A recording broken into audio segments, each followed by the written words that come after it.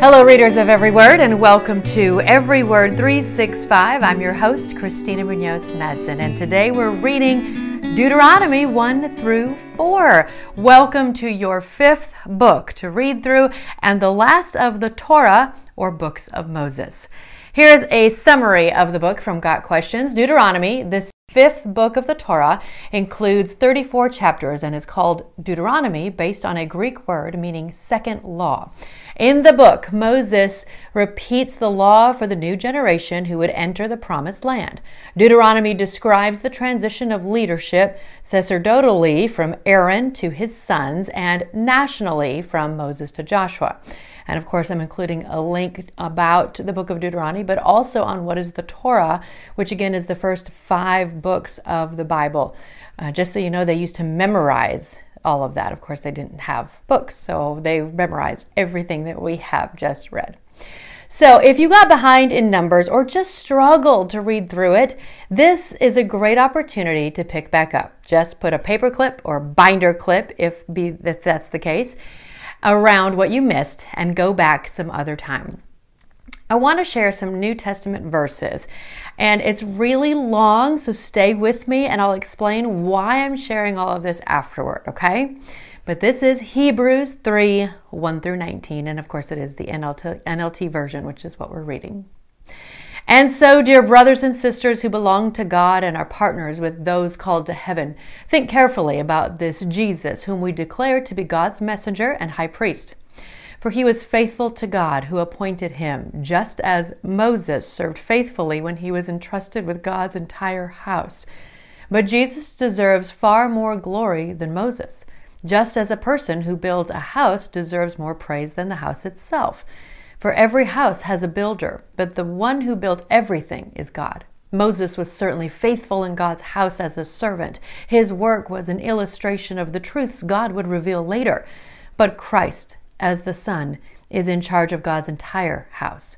And we are God's house if we keep our courage and remain confident in our hope in Christ.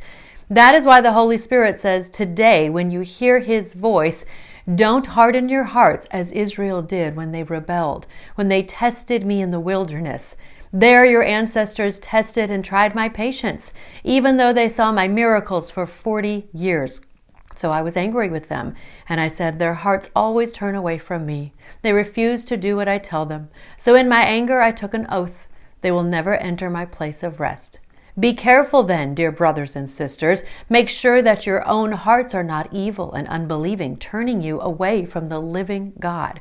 You must warn each other every day while it is still today, so that none of you will be deceived by sin and hardened against God.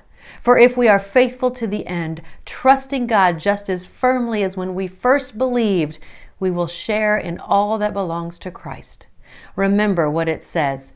Today, when you hear his voice, don't harden your hearts as Israel did when they rebelled. And who was it who rebelled against God even though they heard his voice? Wasn't it the people Moses led out of Egypt and who made God angry for 40 years? Wasn't it the people who sinned, whose corpses lay in the wilderness, and to whom God speaking when he took an oath that they would never enter his rest? Wasn't it the people who disobeyed him? So we see that because of their unbelief, they were not able to enter his rest. I know that was long. I know we don't do a lot of straight up reading through the Bible on these podcasts, but I wanted to share all of that. Why? To point out how important it is to read all this Old Testament stuff. I know I talk about how thankful I am that we live by the new covenant and not the old covenant. So I'm wondering if some of you are thinking, then why don't we just read the New Testament? I know a lot of you are thinking right now, yeah, let's do that. Great idea. But so much of the New Testament wouldn't make sense without the Old Testament. Imagine reading Hebrews 3 and not knowing the story. Trust me, there'll be lots of times where this will be the case when we get to the New Testament. And hopefully, when you read these stories in the New Testament, you will remember. There's a lot about trying to tell us to remember in the Bible. That I remember when Moses did that. I remember when they were in the wilderness. It's hard because there's so much that you will forget some things. I want to warn you of that. But hopefully you'll at least remember reading these stories when we get to the New Testament, and that will give them so much more meaning. Does that make sense? I hope that was worth sharing all that. And if you're bored by the end of the Torah, just know that we'll be in a new book, Joshua, by March 1st. And from today's daily walk, a person who does not try to improve in his or her work becomes complacent and mediocre.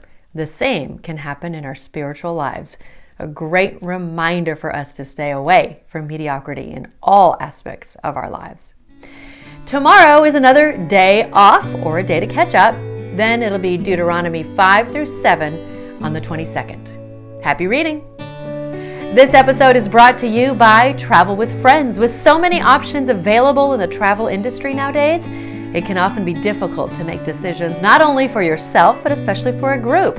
That's why our goal as a friend is to take away some of that stress by helping you make those decisions. Just give us a call at 501-379-9226 or email friends@travelwithfriends.com or click the link in the description below and fill out our Host a Tour form at the bottom of the page. We look forward to working with you to meet your group's needs.